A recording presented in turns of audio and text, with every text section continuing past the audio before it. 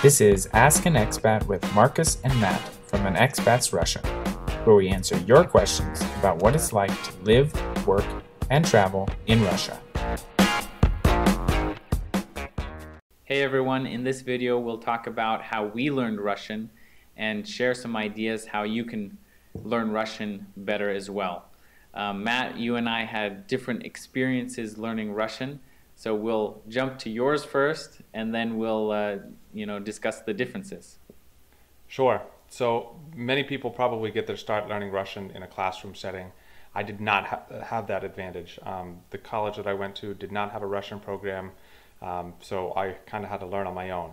So I bought a little Russian grammar book. I think it was called the Penguin Course, and that was really helpful for giving the very basic sort of about grammar, and there was quite a bit of exercises in there. I would highly recommend the book, actually. But one of the things that I found was the easiest to learn Russian was to just immerse yourself in Russian wherever you could. So I turned my phone into Russian. I would try to read only the news in Russian. When I would go on YouTube, I would try to find videos to watch in Russian. And what's great about watching on YouTube actually is that you can actually slow the video down. Lots of people don't know this. You can speed it up as well, but you can turn the speed down on the video. So if they're speaking too fast in Russian, you can turn it down and listen to them. If it's actually a Russian channel, many of them have Russian subtitles now. I don't think that was a thing when I was learning, but you can turn the subtitles on, you can turn the speed down on the video, and you can just watch things in Russian, which was not as possible 10 years ago when I was trying to learn Russian. Let me ask you real quick, Matt. At what point did you start, doing those things? Before your first trip, or during, or after? Okay, so I went to Russia the very first time in 2009. I was a sophomore in college. I knew nothing about Russia, nothing about Russian. It was for a course. So I didn't know any Russian when I went, came back, and then I just kind of started learning. So all of my learning actually happened before I went to Russia to live. So I started learning. I lived in rural Maine, and there were not many Russian speakers. Really, there were none, effectively, which made it even more difficult. So I had to rely on reading and listening online on the internet, on YouTube and Russian news sites. What I will say is that, actually, I fondly remember literally sitting at my first job with headphones in while I was working, just listening to Russian. I could understand probably, 20%. I had no idea what was going on. It was just Russian radio. I think it was Echo Moskvy. And I would just sit there and I would listen. And they, in the moment, you obviously think, well, there's no way I can learn this by osmosis. But really, every time you listen, you will pick up on a word that you had studied the night before, right? So I would be reading the news, I would see words, and I would start trying to memorize those words. And then I would then listen the next day to the news, and I would hear those same words, and I would think, okay, well, if I heard it and I read it in two different places, especially multiple times, I would try to write that word down, try to memorize that word specifically. Because if you've heard and read a word in a short period of time, it's much easier to commit it to memory. And that was kind of my strategy. And then once I got to Russia, I just tried to speak with as many people as possible. I remember going to the bar. I'm not even a huge drinker, but I would go to the bar and I would just talk with people in the bar. It was very easy in the bar because if you have one drink, then you're less anxious. And then the other people, they've had a lot to drink and they're ready to talk about anything. And I found that, honestly, as crazy as it sounds, a pretty good scene to practice your Russian.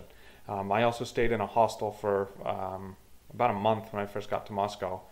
And I would just go at dinner time to the little kitchen room and literally just talk to all the Russians. Because what's interesting in Russia is that at the hostels you have international travelers, but you also have a number of Russians who come into Moscow. Maybe they're coming for a job interview or whatnot, but just typical, regular, everyday Russians sitting there, not international people. So you can really get a lot of practice there. You can talk to the people who work at the hostel. They're usually quite receptive to helping people learn Russian, and that's what I did. So I surrounded myself with Russian. I spoke Russian as often as I could. In the US, it was more difficult 10 years ago than it is now, especially if you live in a big city. Now you can find Russians, everywhere. Then I would watch YouTube in Russian, read the news in Russian. I would try to listen to music in Russian. And so the more Russian you have around you, the easier it is to just sort of start learning it. And again, you hear the same words over and over and over again, and then they are at least committed to your passive memory. That's what I did. Okay, so yeah, so a question I had for you is, did you ever get discouraged during that time, like, oh, this is so hard, or, what am I going to do? I have no idea where the determination came from. Of course I got discouraged, but there was always the thought in my head that I have to learn Russian. Like, I don't know why I did this, but I just said, I am going to learn Russian. I'm going to be a fluent Russian speaker. I don't care what it takes. I've never actually set myself to a goal like I set myself to learning Russian. I hope this YouTube channel turns into something like that. But I just was very, very determined. I would not accept no. And I also, you know what, real quick, what helped me was a lot of people told me, Matt, if you go to Russia, you're going to throw your career away. It's going to be a total waste of time. Why would you do that? And I just wanted to go, and I wanted to prove them all wrong. I wanted to prove them that Russia was a really cool place, and that I was making the right decision by going to Russia. I think that was part of it too. As you were explaining your experience, I'm thinking, because I've tried to learn other languages besides, so, I speak English, German, and now Russian. One time I tried, was it? No, it wasn't. It was Norwegian, and it's similar to German, but I just remember listening to things, right? I listened to podcasts or some music, right, and I was just like, this is kind of boring. I never really had a tie to Norwegian or any other language except Russian. I also had a commitment to learn, and in my experience, it was. We'll talk about this in a minute, but the way that I started was I kind of just signed up for a study abroad to Russia for 4 months, and I was like, okay, I need to go. Before I go, I need to learn something. So I memorized the alphabet. I knew some very basic phrases, but I was kind of relying on the experience in Russia to learn Russian, because it just didn't really mean anything to me in the U.S. Like I had no friends who were Russian. I knew one person, but I had no connection to Russian at all. So for me, it made more sense to actually start speaking and start the learning process mostly in Russia. So I had classes. Real quick, I think that's a great point.